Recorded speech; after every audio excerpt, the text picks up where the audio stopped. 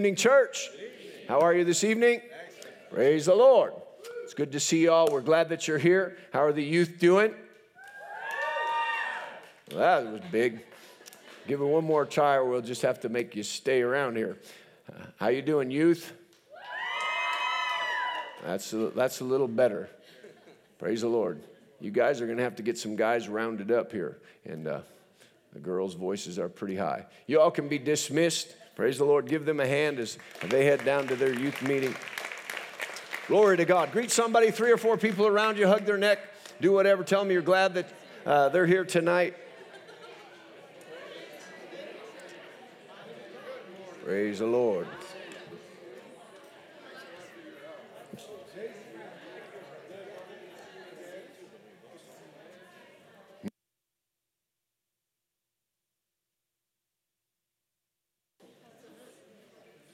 Praise the Lord.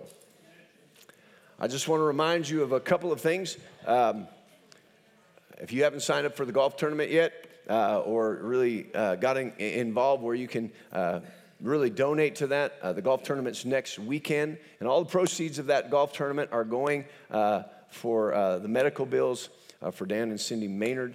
Cindy, again, I know most of you know this, but she's a lead teacher for our 3-year-olds, and her husband, Dan, contracted COVID, and he was really totally out of commission for a number of months. Y'all have been praying, others have been praying, and he is in rehab at Rifle right now and doing much better. But quite a burden, so all that's going to help them with their medical bills. So praise the Lord, you can get involved in that. And as we said this morning, Matt and Rose Lindquist pastoring in Venue Church in Steamboat here on October 2nd. They're having the fall festival that they have up in Steamboat Springs, and they want to get involved and be active in their community. And so, they're just beginning with their church, and so we're connected with them. So they said, anybody who wants to come up to Steamboat, which why wouldn't you, at the beginning of October, the colors will be great. It'll be awesome. And then also help that church get out there, be influential. If you do face painting, you can give out water, you can share the gospel, you can help with anything. You can get involved in that. You can go to www.venuechurch.info and sign up, and they'll tell you where you can help with that. And Cassie's down at Awana. But Cassie and Jerry Haskell said if you need a ride, you want to go, but you don't have a way to get up there, you can carpool with them or get a ride with Cassie if her car's not already full. And so we'll help them, and that will be awesome. Praise the Lord. If you weren't here this morning or weren't prepared with your local church tithes and offerings, I want to give you an opportunity to give. If you're making out a check, make it out to New Creation Church. If you're giving by cash or debit or credit card, want a tax receipt for your giving, raise your hand. The ushers will give you an envelope. If you're joining us online and you'd like to give, you can go on to our website and push that giving tab. It'll lead you all through being able to give. We appreciate your generosity and all that it does, not only right here in Glenwood Springs, but in the region and around the world. And so we're incredibly thankful for your generosity, and others are thankful for your generosity. And so I believe the scripture is just fulfilled that when you're generous, people see that, whatever God does through your generosity, and they look up to God and say, thank you, Jesus. And it's all because of your generosity. Amen. Praise the Lord. So, we ready? Oh, yes, next Sunday night, bring a friend. Nazareth is going to be with us. He's funny, he's a comedian, but he also has an evangelistic anointing. So bring somebody, let's fill the place up and really fill it up with yourselves, but next to you, bring somebody who doesn't know Jesus. Thank you for your enthusiasm. Anybody here know somebody who doesn't know Jesus? All right, there's a few of you that only know Christians, but so if you only know Christians, just go down on the street in Glenwood and meet somebody and ask them, are you a Christian? If they are, say, good to meet you, and then just move on. And as soon as you meet somebody who's not a Christian, say, hey, would you like to come to church with me on Sunday night? And just understand this, you don't have to do anything except for have them come. Just tell them there's a comedian and come on out on Sunday night and let the anointing on his life do the rest. Let him minister to their heart. Don't try to outfigure God whether they'll like it or not. Just bring them and let God be God. And you'll be amazed at what God can do if we just go ahead and deliver the message, bring somebody. It'll be awesome. And so that'll be great. Glory to God. Where were we? We were going to pray over the offering. All right. Father, we thank you for every opportunity that we have to give, to enter into covenant acknowledgement and relationship with you. And so, Father, as each one gives tonight, we declare, command the blessings of the word of God to come upon them, that the windows of heaven will be open, pouring out blessing, that there will not be room enough to receive it, that you will rebuke the devourer for their sake, so that the things that are planted in their life will not be devoured, but they will come to fruition. Their barns will be filled with plenty. Their vats will overflow with new wine. God, there will be such resource in their life to be a blessing wherever you tell them to be generous and to give. It'll change people's lives and give thanksgiving to you. We thank you for it in Jesus' name. Amen. Praise the Lord. Well, before we get into the word tonight, we have some special guests with us, and so we're celebrating 40 years. We're just going to keep going as long as people show up. We'll just kind of add to that. But, you know, about 30 years ago, Scott and Sue came on board working with the youth right in the transition of Pastor Craig and Sharon and us. So they were right in the middle working with Pastor Craig and Sharon, then working with us. And then they went to mission school and did some things in missions. Then they established a church in Wisconsin. And then just a few years ago, God led them into really taking up the mantle, if that's the way I'd say it, for their mom and dad, brother and sister Bierman, and they have been expanding Bierman Ministries in such a dynamic way in all of the world. And I could explain to you what I know, but I'd really like them to come and greet you, tell them what they're doing, because they're back the best that they can. They're back in the field ministering to people, not only in the States, but overseas where things are open. And sometimes doors get closed, but other times they're open and they're moving. And so come tell people what you're doing so they can be praying with you, and give them a hand as they come. And make sure you introduce Megan, because she's right there with you. We don't want to leave Megan. Megan, in fact, I'll introduce Megan. Stand up. Praise the Lord. Megan is their daughter. Megan, many of you know Megan because she was here. She lived here for a while and with us and around here and served here. And praise the Lord, she loves to be noticed by people. And so that's why I wanted to call her out specifically. She does it. She's pretty shy. There you go. Good to see you. Yeah, I love you guys. Good to see you. He told me they were coming, and I totally spaced it out till I saw him right here. But Pastor Mark's voice sounds a little bit low. He must have been preaching. Well, it's good to be with you tonight. It's good. It's always good to come. And we were in Grand Junction this morning, and we thought, well, we got an evening, and we want to come over, and any chance we can, and be here with you guys. And so that worked out, and we could be with you tonight. And so thank you for support, for your prayer. Thank you for we just feel like this is home, this is family, and we've received a lot from this place and continue to receive. And the relationship that we have here with Pastor Mark and Tasha, and the supply that's there, we're very grateful for it. And you know, we have been shut down this last year with COVID. Haven't been able to do some traveling, but we were able to make a trip to Turkey. I was able to go, and we teamed up with some Iranian refugees who are actually mobilizing and passing out New Testaments in Farsi in Istanbul. And, you know, Turkey is one of the least evangelized nations in the world. But God has got a plan, and some of that plan is that Christian Iranians are going into Turkey. And God is able to, you know, through their life, through their witness, be able to bring a Christian witness into Turkey. And so we're excited about this new network that we have. And Iran has probably enjoyed some of the fastest growth to Christianity in the world. And, you know, Afghanistan, they said, is the second fastest growing church. And now these Christians have been displaced. We need to be praying for the Christians that are still there. They're being hunted now. We thank God for his deliverance. Plead the blood of Jesus over them. The ones that are going out are getting out of that country, are spilling out into the surrounding nations that are Muslim.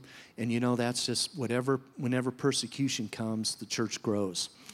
And so we're thankful for that. But we're excited that God is using his people even in the midst of the COVID. Would you like to tell them about what happened last year in Nepal?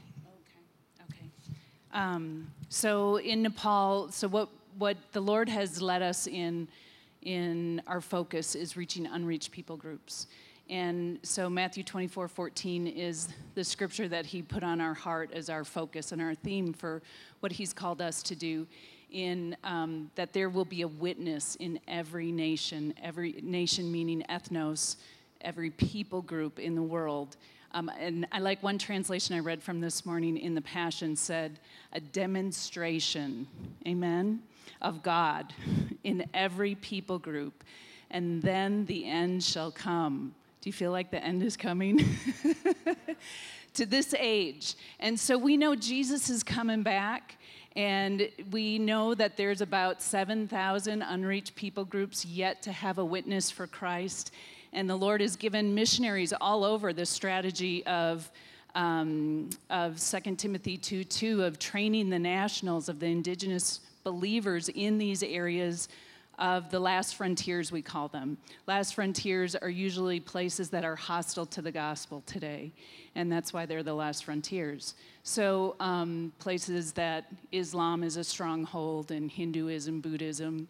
And so God is really moving, and you don't hear that on the regular news, but it's an exciting time we live in. It's surreal, especially for us as Americans looking at our nation. I mean, we talk about how we feel like we're in a third world country here, home sometimes, because we can't get supplies. Gas is really expensive. It's just a strange time. But I get excited when I look at the stats and think about that there are 8 billion people alive on the earth today. There has never been that many people alive at one time on the earth. It blows your mind when you think about it. And then to think about that just less than 200 years ago was the first time that we ever went over 1 billion people alive on the earth at one time. Just less than 200 years ago. And now we're up at 8 billion. So there is the biggest harvest before us that ever has been. And so wherever we go, we hear the Holy Spirit saying, all hands on deck, all hands on deck. God needs every believer to take their place, amen, in advancing his kingdom in the earth and bringing in that great harvest. And so in that way, it's an exciting time to see signs, wonders, and miracles. So that was a long way around to what you asked me to talk about, wasn't it? So in Nepal, we couldn't go last year, and we still can't go. They'll call us every once in a while and go, it's open, it's closed. It's open, it's closed. And we kind of don't want to get stuck over there when it's closed, and it could be closed for a long time. So we haven't been going. But the guys that we have trained, the Lord put that on our heart, train the indigenous people, multiply the workers.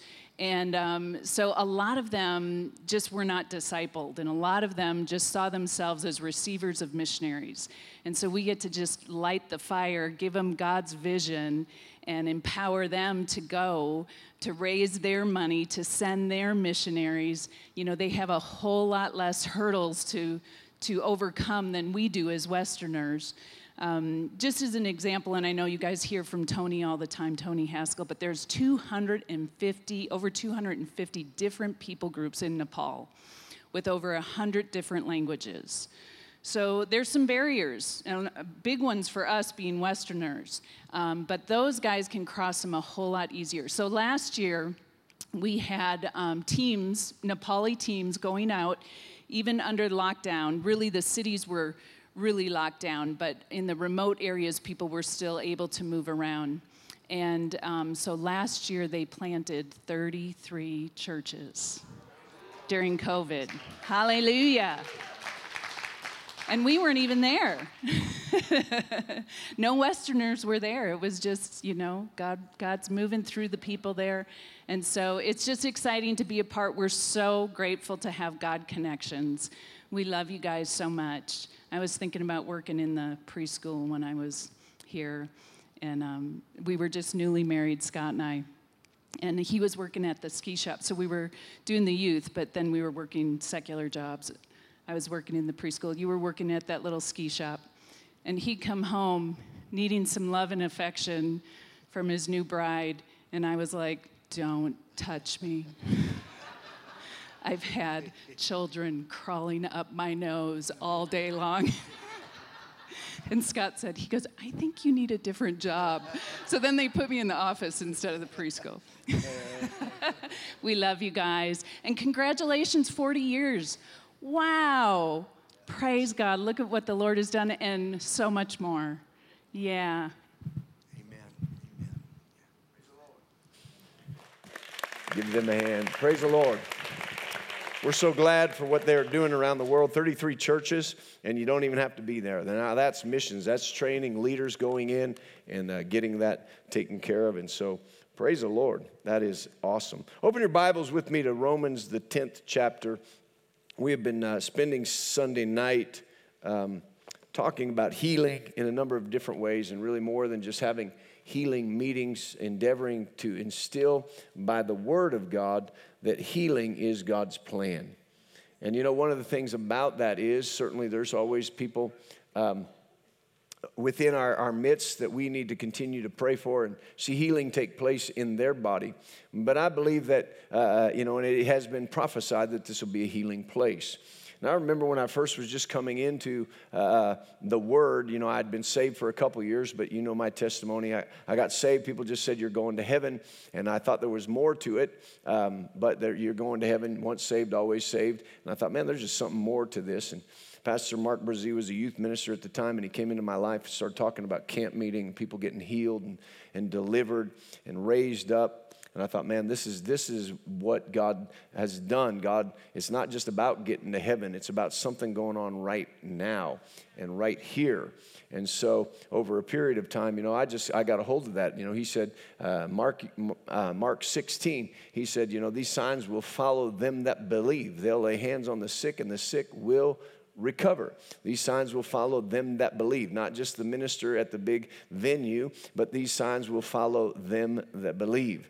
And so really at that point in time, I didn't even know what to believe. I just thought this is really cool. And so laid hands on my friends in high school when they'd say that they were sick or had a headache, and God would just heal them. Just that childlike faith. But if we're going to be a healing place, it's not necessarily just about meetings, but it's about believers going out and knowing that this is the will of God and how we navigate our lives by faith. So when we run into people who are broken, not just physically, but mentally and emotionally, they need some restoration, that we begin to know that we are really able by the Word of God and the anointing of the Holy Spirit to minister to them. And we've been praying on Monday and Saturday night, and through some of that time in praying, really just really believing God as we pray those prayers of Paul, that God would grant unto us a spirit of wisdom and revelation and the knowledge of Him. Just a couple of Saturday nights ago, just really came up in my heart as we were praying to begin to pray out just a revelation of the application of the blood. A revelation of the application of the blood. If that stirs you at all, then, we're going to share some things, but, get Mark Hankins, Bloodline of a Champion. He does great, probably one of the best teachers in all the body of Christ on the blood of Jesus. But, sometimes whether it's we get sick or our life is broken, we're wounded in some way, we're trying to figure out, we're trying to pray and say, well, you know what, God, I went to church and I prayed and I did this and I did that. And all the time it's really just knowing how not to tell God what you've done to try to fix this or what happened to you, but really understanding what Jesus has done and how we take the blood of Jesus and we apply it to that situation that we're dealing with. Because it's not of our own works. It's not how much we prayed or how much we gave or how much we attended or how much we served. Thank God for all of those things. We do that from a place of faith. We do that in serving God and his body, serving others. But really, when we come to that point, the enemy wants us to say, but look, God, I've done a lot of things and I deserve. Well, thank God grace is not what we deserve. But when we come and say, listen, this stuff is happening, and I know that Jesus died to pay the price. And the blood was shed to redeem my life from everything that the enemy endeavored to do to steal, kill, and destroy, right? And so he redeemed my life by his blood. And so when the devil starts to mess with our lives in any way, we need to know how to apply, or as Pastor Tasha said a couple weeks ago, plead the blood. Plead the blood. Instead of scrambling and like the devil's attacking, what did I do wrong? What am I going to do from here? To stop for a moment and say, wait a minute. Devil, I don't belong to you anymore. You have no legal right to access my life. I don't belong to you. I was bought at the price of the blood of Jesus. And I accepted that price, and Jesus is now my Lord. Sin is not my Lord. It doesn't master over me. Jesus is my Lord because he shed his blood, and his blood was the price. Right? So it's just a subtle thing how we get over into I did and I do and I've done to try to fix something that's going wrong. But when it's simply understanding that we can come and say, listen, devil, you've come and you're messing with my body. You're messing with my mind. You're messing with my family. You're messing with my life. And really to understand by faith, you have no right to be here. You used to mess with my life because I belonged to you. I was sold under sin. But I heard about Jesus. And I accepted the price paid for my life. And I'm no longer a slave of sin. But I'm a child of God. Come on. And when we know how to apply that, the devil cannot cross that barrier. Right? He cannot cross into that territory if we know that. Because he has no right there. He has no right there. So when we start to say, listen, you have no place in my home belongs to him. Right? One of those aspects of understanding, this is totally not in anything where I was going to go, but praise the Lord. So, we sometimes, get nervous when we talk about giving. But that's one of the things about tithes and offerings, right? We're acknowledging that everything that I have belongs to God. So when my finances belong to God, I begin to realize, now wait a minute, my house belongs to God. Everything that I have, I'm in covenant relationship. Now just think of it this way. When the enemy comes to break all the pipes in your house and cost you a lot of money and all that stuff, and you say, wait a minute. This is not my house, this is God's house. This property belongs to God. And so at this property line, devil, you just need to stop at this property line. Come on now. When you're feeling like you need to push him away, that's one thing. But even on a casual day, be aware, don't bring him in. Don't invite him in one day and then tell him he can't come in the next. Just decide, my house, my life, my wife, my kids, my dog, my appliances, they belong to Jesus because I'm in covenant. My job, it's a place where God's called me, right? And so I have influence here. So you can't mess with the people that I work with. We start pleading the blood, having a revelation of the blood. Not so much what we can do of our own strength, but what he's already done. And now we can begin to apply it and walk in it, knowing when the enemy comes, listen, he can't do that. He has no legal right to my life unless I don't know how to apply the blood. If I give him access to my life, then he'll take every advantage. But if I stop and say, no, you can't come in here. I belong to him. right? And that's the whole thing about the blood is he purchased your life. He purchased my life. And when we accepted the price paid, right? You were sold under sin. I was sold under sin. But when you accepted Jesus Christ, you said, be my Lord. Well, what does that mean? Be my master. So we don't like that in America today, but it's a good thing. It's not a bad thing because you're going to be mastered by something. You might as well be mastered by Jesus. And so technically, when you say, I want to be saved, come in and be the Lord of my life, what you're saying is you paid a price for the one who had me enslaved, just like a slave owner. You paid the price necessary, and so you bought my life out of the slavery of sin. You bought my life into righteousness with you. Now you're the Lord and Master. And he begins to develop our life, transform our life, and then give delegated authority so that we can begin to live life as sons and daughters of God, just like him. He's a good master, right? When we're going the wrong direction, he'll every now and then snap the slack out of you and say, no, don't be going over there.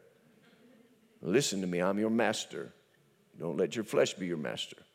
But when we're giving it all to him, he'll say, now listen, you can go do that all by yourself. And when the devil comes, you just take authority over him. And when he says, no, you can't do that, you say, yes, sure I can.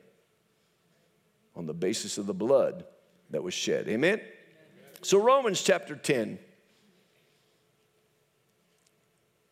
You know, almost every aspect, like 70% of the Gospels where we see somebody was saved, their faith made them whole. And so our faith when it comes to healing is really incredibly important, and really developing that faith in who Jesus is and what Jesus has done for us is important. So Romans chapter 10 and verse 8, it says, but what does it say? The word is near you. It is in your mouth and in your heart. That is the word of faith which we preach, that if you will confess with your mouth the Lord Jesus, or Jesus as Lord, and believe in your heart that God has raised him from the dead, you will be saved. For with the heart one believes unto righteousness, and with the mouth confession is made unto salvation. And so, again, I know most of you know this, but we want to get it a better understanding as we run into different instances and how the enemy moves in different things in our culture, in society, right? How many of you saw COVID coming? No. So when all of a sudden COVID showed up, we were all, a little apprehensive. What's going on? What do we do next? How do we do that? And so even though we had faith in God, we knew that, we got caught a little bit by surprise. So the enemy's always looking around, seeking whom he may devour. And so it's always good at different times in different seasons to look back and say, oh yeah, this is where my faith is. And so our faith is not of the mind. Our faith is not of what we can figure out. Faith is of the heart, right? Faith is of the heart. And once we really allow faith to develop in our heart, it begins to come out our mouth. And once faith is in your heart and in your mouth, it becomes incredibly powerful that the things that we say really begin to be a creative force, a mountain moving force, a force that really uproots things that have taken place in our life and begins to uproot them, take them out, obstacles that have been created, moving them out of the way. Faith is a place where we speak the future that God has planned into our life. And so many times when it comes to sickness and disease, really something down the line got planted in us. Might be our history. Great-grandmama had that. Grandma had that. Mama had that. I'm probably going to have that. Well, that's something that got planted in you that's deep-rooted. But faith can reach down in and get a hold of the sycamore tree and pull it up by the roots. Right? Faith of the heart can reach down into things that have been there for a while. They've even been there somewhat generationally. And faith in God can break that which the enemy planted years ago generationally and reach down and uproot it. Amen? And that's what we want to do is we want to uproot things according to the Word of God and believing in the Word of God. So, just, a couple months ago, I believe it was, as somebody was talking to me and we were dealing with situations there. And, people want to solve or resolve a situation in their life. But most of the time, what we're doing is we're pruning issues in our life. Right? So something stems from something and we're trying to prune it. And I don't know if you know this or not, when it comes to plants and trees, and my brother-in-law Mike is watching, and so from somewhere, so if this is wrong, he'll tell me later.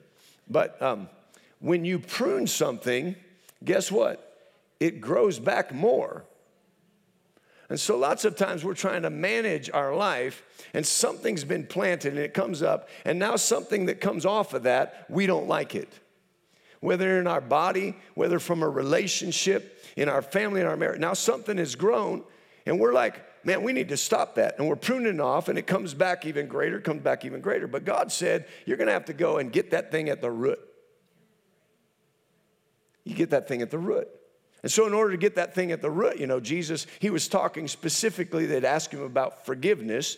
He told them, you got to forgive somebody 7 times 7. They said, oh my God, increase our faith. He said, man, if you just had the faith the size of a mustard seed, you'd say unto this sycamore tree, be uprooted. There's a whole teaching on the sycamore tree and how it was made for coffins and your unforgiveness will get death. But, there's things that your faith will reach into, even though it's been there a long time, and get it by the roots. But see, if we extend our faith, we get that by the roots. Sometimes that's sickness and disease. We need to go get it by the roots, but we're just trying to prune it off. And then all of a sudden things come back greater. Well, faith doesn't want us to prune it off. Faith wants us to get it at the roots. Sometimes there's things that's beyond my control. That has become, and it looks insurmountable in my life. But he said, listen, faith of the heart says to that mountain. Faith in the heart with great confidence says to that mountain, you do not belong in my life. Right? So again, sometimes we almost sound proud of homesteading our generational mountain. Right? Granddaddy lived here. Great-granddaddy lived here. Papa lived here. We just live on this mountain, this obstacle that's been in our life. Well, God said, you know what? I don't want this obstacle to be here. So he said, I want to teach you about faith. Faith in the heart looks at that and says, that is not something God put in my life. So you can say to that obstacle, you need to get out of my life. Be thou removed and be thou cast into the sea. And don't doubt in your heart. Don't think God put it there for something. I like what Mark Hankin said. If you knew it was on the other side of your mountain, you'd move it. Sometimes we're just looking at that obstacle. That's all we've ever seen. But if you could see what God put on the other side of that mountain, you'd realize God didn't put that mountain there. The devil did. The devil knows what's on the other side because God put it there, and he's trying to keep me from stepping into what God has. So I'm just going to tell that mountain, be thou removed. Be thou cast into the sea, and not doubt in my heart, but believe what I'm saying will come to pass. And it moves out of the way. So faith is a powerful force. It begins to move things, not just, take a chip off the old block of the mountain, but it moves the mountain. It uproots the tree. It begins to do things. And really, it's such a powerful, powerful thing in our life to understand faith and how faith works and how faith begins to create and bring things from the unseen into the seen. We said this morning. Norman Vincent Peale said there's an invisible reservoir of abundance in the universe that's tapped by some spiritual law. Well, faith is a spiritual law, right? So all the unseen, we begin to draw from the unseen into the seen. Turn over to 2 Corinthians chapter 4. 2 Corinthians chapter 4. We were talking about last time we were together a couple weeks ago, how, we really need to set our gaze upon Jesus. It says Jesus was lifted up like the serpent on the pole. And just as they would stop and look at the serpent, then they would be healed of the bites of the serpent. It says Jesus was lifted up. And then we just looked at that wasn't a passing, hey, we're passing by today. Hey, look, they set up a serpent on the pole and go on about your business. It was knowing that something had happened, that we had sinned, and because of that, something had crept into our life that was killing us, and they had to see that very thing and stop and look at it and let the image of that be impressed that now that's there because of what we did, and God would heal them. And so when we look at the price that Jesus paid on the cross, he's hanging there having paid the price for our sin, our sickness, our disease, our poverty, right? He's done that. So we set our gaze on him and everything that was purchased for our life. So 2 Corinthians in chapter 4, verse 16, says, therefore, we do not lose heart. Therefore, we do not lose heart. Now is not a time to lose heart. Now is not a time, right? I like what Sue said. She said, I'm encouraged. You know, if you watch the news, you could lose heart. But if you shut off the news and start to pray in the Holy Ghost, man, something starts to happen. And so he said, now listen, don't lose heart. One thing, you know, this is just a sidelight. When you look at this, when you begin to read that Paul is writing to the Corinthian church, just understand this, that the Apostle Paul was not living in that moment in a church that had been established for generations, in a country that was democratic, who had a great Christian leader leading them. No. They were raising up the church in Corinth, which was a pagan culture, anti-Christian culture. And he said, listen, don't lose heart at what's going on. Because if the believers don't lose heart at what's going on, that we can begin to see what God has done and God is doing, there's a transformation that sets us apart. And when we're set apart, when we're sanctified for God's use, there are people out there who are looking for what will fill that emptiness in them. And when they see us fully filled with him and set apart from the things of the world, there's a draw that brings them and allows us to have an influence for Jesus in their life. And we could share it practically. So he said, therefore, don't lose heart. Even though your outward man is perishing, yet your inward man is being renewed day by day. Come on now, life is going by, and you can tell something's going on in your outward man. Right? Something's going on. But there also should be something going on in your inward man. Right? Though your outward man had all kinds of energy all the time, and now it doesn't have as much energy, your inward man is being renewed day by day. And the phenomenon of that is although we may get older and we may have to look at some things differently, at the same time, the Bible says that if our inward man, and we allow it to be renewed day by day, the same spirit that raised Christ from the dead that dwells in us will quicken, make alive, energize our mortal body by the spirit that dwells within. Come on. Living according to the flesh will wear you out. But living according to the Spirit will energize you for whatever God has for you next. He quickens our bottle. He said, so you're renewed day by day. For our light affliction, which is but for a moment, is working for us a far more exceeding and eternal weight of glory. Most of us don't look at a light affliction as producing anything good. But Paul always looked at trouble and affliction as an opportunity to believe God and grow.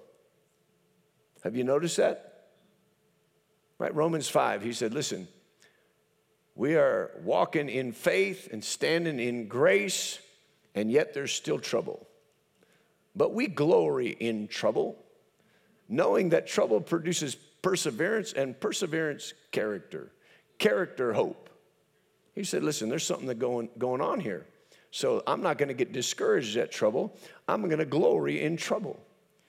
Right? He's being bombarded, and he says, I asked God 3 times to take this messenger of Satan away from me. I asked God 3 times. And wouldn't you know, God didn't do anything. Except say, Paul, my grace is sufficient. And so sometimes we look at that and we even think, well, God sent the messenger of Satan. No, God didn't send the messenger of Satan. It was a messenger of Satan, not a messenger of God. The devil came to stop Paul from doing what God called him to do, and it was irritating Paul. The devil was irritating Paul, and he said, God, why don't you do something? And God said, I already did something. I gave you grace. And Paul went, oh, yeah. Come on. Paul had an impartation from God. He had a divine influence from the Holy Spirit that showed him what he was supposed to do. He was empowered by God, and he realized, man, when I rely upon the grace instead of my own strength, wow, there's something supernatural that's going on. When I don't worry about the messenger of Satan, I look at the grace of God, wow.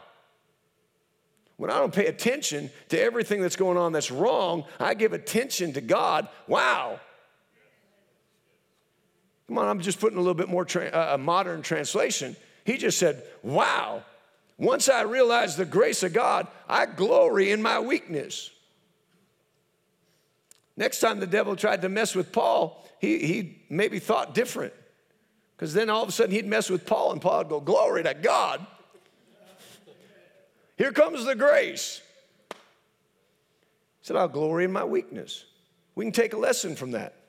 All of us, right? But right now the enemy, he's trying to, whether it's on the news, whether it's in your job, whether it's in your family, he's trying to cram so much stuff in to get us to look at what's going on and go, God, when are you going to do something? And he says, I already did something. And there's grace for you to move through this time and this season. Then we're like, God, what's going on here? God didn't say, you know what? I don't know. I'm a little bit confused. I really had a much better year for you to live in as my church. No, he didn't do that. He said, you are exactly the right people in the right place, in the right year, the right decade, and the right generation to do what I want to do on the earth today. Right? Sometimes we're like, why, God? And once we realize, like, it may look like there's a whole bunch of sin abounding. But we know that where sin abounds, grace does much more abound. Not that we should sin. There's already enough sin to go around. Right? That's the same thing he told the church at Rome. He said, where sin abounds, grace does much more abound. God came through Jesus and abounded in grace to forgive us of our sin. And they said, got a question? Paul said, I call on you. What's your question? Should we just go ahead and sin so grace should abound? He's like, are you kidding? You flunked today's test. No, he said, wait a minute, let's review this. How, if you died to sin, are you going to live any longer in it? Don't you know that when you were buried in baptism with Christ, then you were also raised to a newness of life? Why would you go ahead and sin? You've already received grace. So we understand the grace of God that we live in. We can look out at the world and say, man, sin seems to be going crazy. But in the church, God is turning up grace. Not favor, like we can sin if we want and grace covers it. No, he's bringing grace that is sufficient, that when we look out at the world and say, man, I don't know if I can take this. God says, no, don't look at it that way. Look at the fields, they're white unto harvest. And you're like, oh my God, look at the fields. 8 billion people. My God, what are we going to do? He said, don't look at it that way. Look at 8 billion souls that are ripe unto the harvest. Then you pray the Lord of the harvest, and he sends laborers. And you say, well, if he calls me, I don't know. He says, no, when he calls you, you realize, he just gave me grace to do it. And so I'll glory that there's 8 billion people because the grace of God is now rested upon me. Praise the Lord. All right, we'll try to get through this scripture today. All right, so he said this light afflictions, but for a moment, it's working a far more exceeding eternal way to glory. While we do not look at the things which are seen, but at the things which are not seen, for the things which are seen are temporary, but the things which are not seen are eternal. The things which are not seen are eternal. The things which are not seen are eternal. The things which are not seen are eternal. The things that we don't see right now are the things when people bring them up and you're like, man, I think that's impossible. But Jesus was addressing and saying, what you don't see right now, if you'll put faith in me, anything's possible. Anything's possible. But too often we begin, and you say, well, how am I going to see into the unseen? Well, by faith. By faith. See, this is a living, alive Word of God. Hebrews 4 tells us it's alive. It's full of power. It's active. This Word is active. It's alive. It has the DNA of God in it. And when we begin to look into the Word, it has the power to create pictures. Come on, God gave us an imagination for something. And it wasn't to sit in math class and wander all over the place. But He gave us a God-given imagination. So when we begin to read what Jesus did and what He's called us to do, and we see that we are free from sin, He can give us an imagination that I'm no longer the person that I used to be, but I see who Jesus was, and begin to imagine how you live with that life of God. Begin to see yourself free from sin, free from the temptations that have dogged your tracks, free from the failures that the enemy has said you'll never be anything because of your past, and see that past washed away in a brand new hope. What would I do if sin had never dogged my tracks? What would I do if I had never made that mistake? What would I do if I had never gotten into that relationship that turned sour and broke my heart? What would I do if I wasn't so worried about my kids? What would I do if I hadn't lived under that addiction that had affected my life so bad? What would I do? Seriously. Come on, God wants us to say, come on, you got to look at this in a different perspective. You got to let faith in God start to develop a different picture of who you are. What would it look like if I wasn't in pain? What would it look like if I wasn't concerned about that sickness in my body every single day? What would it look like if I was totally unhindered by that sickness? And God says He'll allow you by the Spirit of God to start to see into things that are not visible. I'm not talking about getting too wild and wacky. I'm just talking about very first just seeing yourself as God sees you. Seeing yourself as God sees you. Because He wants to transform our view of ourself. And when He transforms our view of ourself, we begin to see possibilities that we couldn't see before.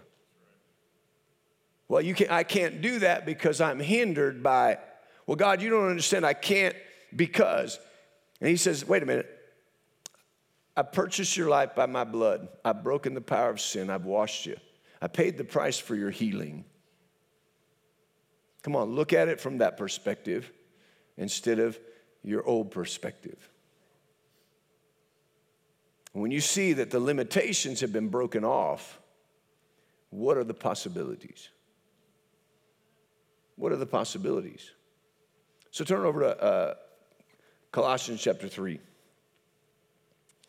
All right, now I'm going to have trouble trying to wrap this up midway into my message. Colossians chapter 3. He said, if you then were raised with Christ, seek those things which are above, where Christ is sitting at the right hand of God. Set your mind on things above, not on things on the earth, for you died, and your life is hidden with Christ in God. When Christ, who is our life, appears, then you also will appear with Him in glory. How many of you have been raised with Christ? Glory to God, most of you.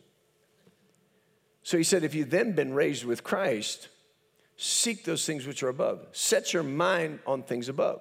So sometimes we don't know how to do that. We're like, I don't know what that means. I mean, we're trying to imagine heaven. But really, just think of it this way. How many of you believe there's sickness in heaven? No. So set your mind on heavenly realities. One translation says heavenly realities instead of earthly trivialities. right? How many of you think the devil is killing, stealing, and destroying in heaven? How many of you think that people are sad in heaven? He said there's no weeping, there's no gnashing of teeth, right? No sickness, no pain, no sorrow, no anger, no unforgiveness. Come on, set our mind on things above. Begin to see that through redemption, what things look like from above. And all of a sudden, when we get a view of what they look like from above, and we understand that, listen, he made a way for heavenly realities to come to earth through our faith. Through our faith. And so he said, what you look at or what you set your mind on is incredibly important. Heavenly realities instead of earthly trivialities. And so, again, James chapter 1, the moment we get to that point and say, man, I'm going to believe God. I'm just going to believe God for my healing. I'm going to believe God. I saw that. I saw myself serving God. I saw myself jumping up in the morning and worshiping God every day because I'm not, I wake up in the morning and I kind of get around going, and you know what? I just saw myself jumping up and worshiping God because I'm going to start my day with God because I believe that's the right thing to do. Well, you can be sure that the devil's going to mess with your morning. Come on, I'm just going to believe God for my health. Just understand the devil's going to mess with you. I mean, sometimes as Christians, we get our mind wrapped up and say, man, I was doing just fine until I went to church and said, I'm going to believe God. I'm going to give my life to God. And then it was like all hell broke loose. So again, James, some of these guys are kind of masochistic, I guess, if you say. James says, like Paul's always rejoicing in tribulation. James says this, rejoice. Rejoice when temptings, testings, and trials come your way. How many of you found yourself rejoicing at a trial lately? One or two of you, right? But we don't tend to. It's not our habit. We're having a good time and the devil brings a trial. It's not our first response to rejoice. But if we get in a habit of looking at the right things from the right perspective, we'll recognize this is not God and this is not me. This is a trial sent by the enemy. And I see it coming, ha, ha, ha. And you begin to rejoice. Why would you rejoice? I saw it coming. There's a test, and I have the test key.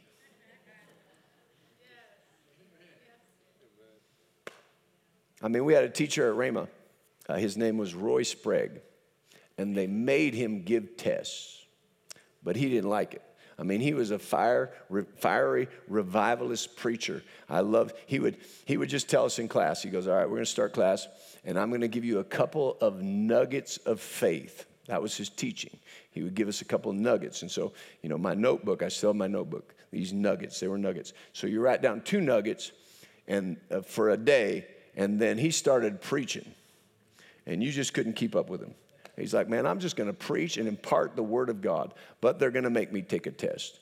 So we knew when we went into his test, it was going to be a good day because he was going to give us the test and read it out loud and give us the answer. Now, that's a pretty good test if you ask me. Amen. He said, here's the test. Now, let's read that. So if y'all don't know what goes in there, let me just tell you. And God's gracious in his word, He's got a lot of things in there, and the devil will come to test you. And God says, well, you got the key right here. If you just trust me, you got the key right here. So if you know you got the test key, you have the answer, go ahead and rejoice at the test. He said, the test might take a while, but go ahead. I'll give you the answer. I'll walk through it. And he said, because the test is doing something, the test is producing something.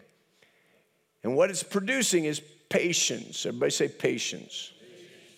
See, we live in a society where patience, we say, God, give me patience, and could you give it right now? Because I don't want to wait for it. But the test is producing patience. Why? Because patience is producing something.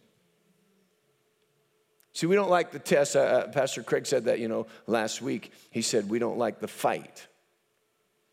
As Americans, we don't like the fight.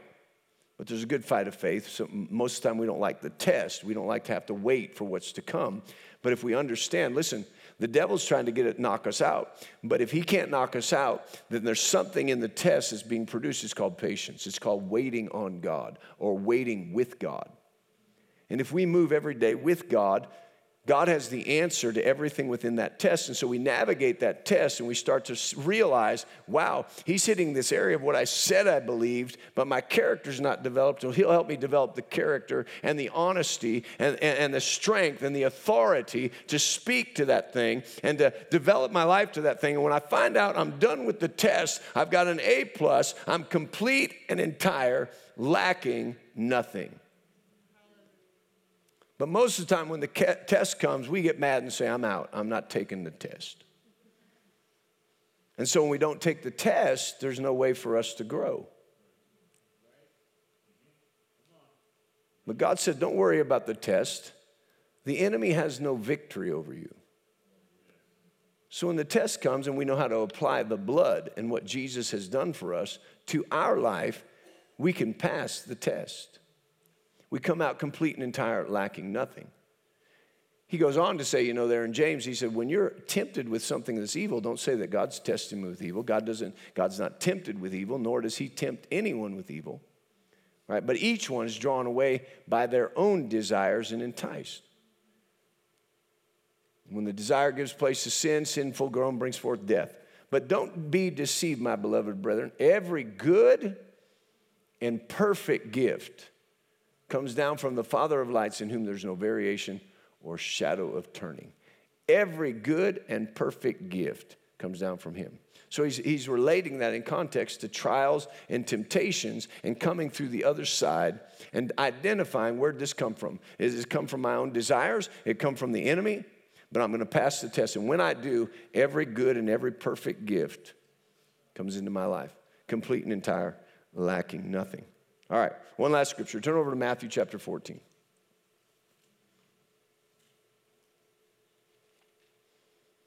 So how does this apply if I'm having sickness in my body? We're about to get to that. Matthew, the 14th chapter.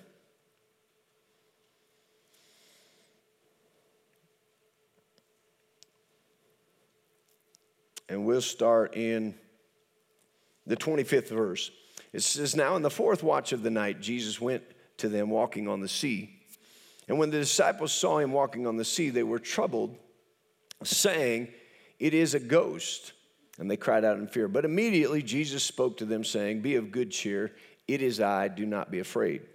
And Peter answered him and said, Lord, if it is you, command me to come to you on the water. So he said, come on out. And when Peter had come down out of the boat, he walked on the water to go to Jesus. Wow. Come on, that's pretty amazing. But, there's that but. But when he saw that the wind was boisterous, he was afraid, and he began to sink, and he cried out, saying, Lord, save me. And immediately Jesus stretched out his hand, caught him, and said to him, O ye of little faith, why did you doubt? So really, he's instructing us here as we've gone through this. It doesn't matter, whether it's emotional things, whether it's physical things, whether it's things that have been broken in our life. God wants to put them back together. He wants to heal our body. He wants to restore us emotionally in that strength. Many times we get to the point of, I believe God wants this for my life. Faith begins to arise. Jesus purchased this for my life. And so really we're like, God, do you want this for me? If you want this for me, I'm ready. I'm ready to do it. I'm ready to have my emotions healed. I'm ready to be put back together. I'm ready for that brokenness to be made whole. I'm ready to be healthy in my body. I'm ready. Just tell me to come. And he says, come on, walk in health. And we get ready to walk in health, then all of a sudden, a bad report comes. All of a sudden, somebody does something that relates to that emotional disruption in your life. All of a sudden, somebody does something that causes you to totally identify with that brokenness. And we start looking at all that stuff and remembering all that stuff. and we begin to sink. And God says there's got to be a place where you identify me. Jesus got out of the boat looking at Jesus. And as long as he looked at Jesus, he could have walked on the water all the way to Jesus. But the moment he took his eyes off of Jesus, he began to sink. Come on, when it comes to healing, when it comes to deliverance, when it comes to freedom, when it comes to wholeness, if we look at Jesus, if we set our affection, our mind, our attention on heavenly realities, what has already been purchased. Next week we'll talk about this, really, the tenses of our life in Christ, things that have already been done, that if we're not careful, we're waiting for them to be done, but they're already done. But we begin to look at Jesus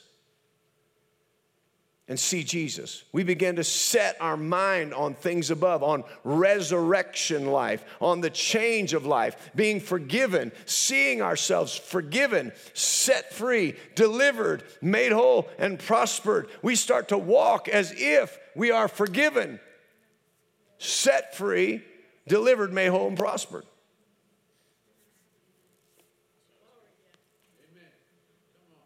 Come on, I don't know about you. Have you ever paid off a car?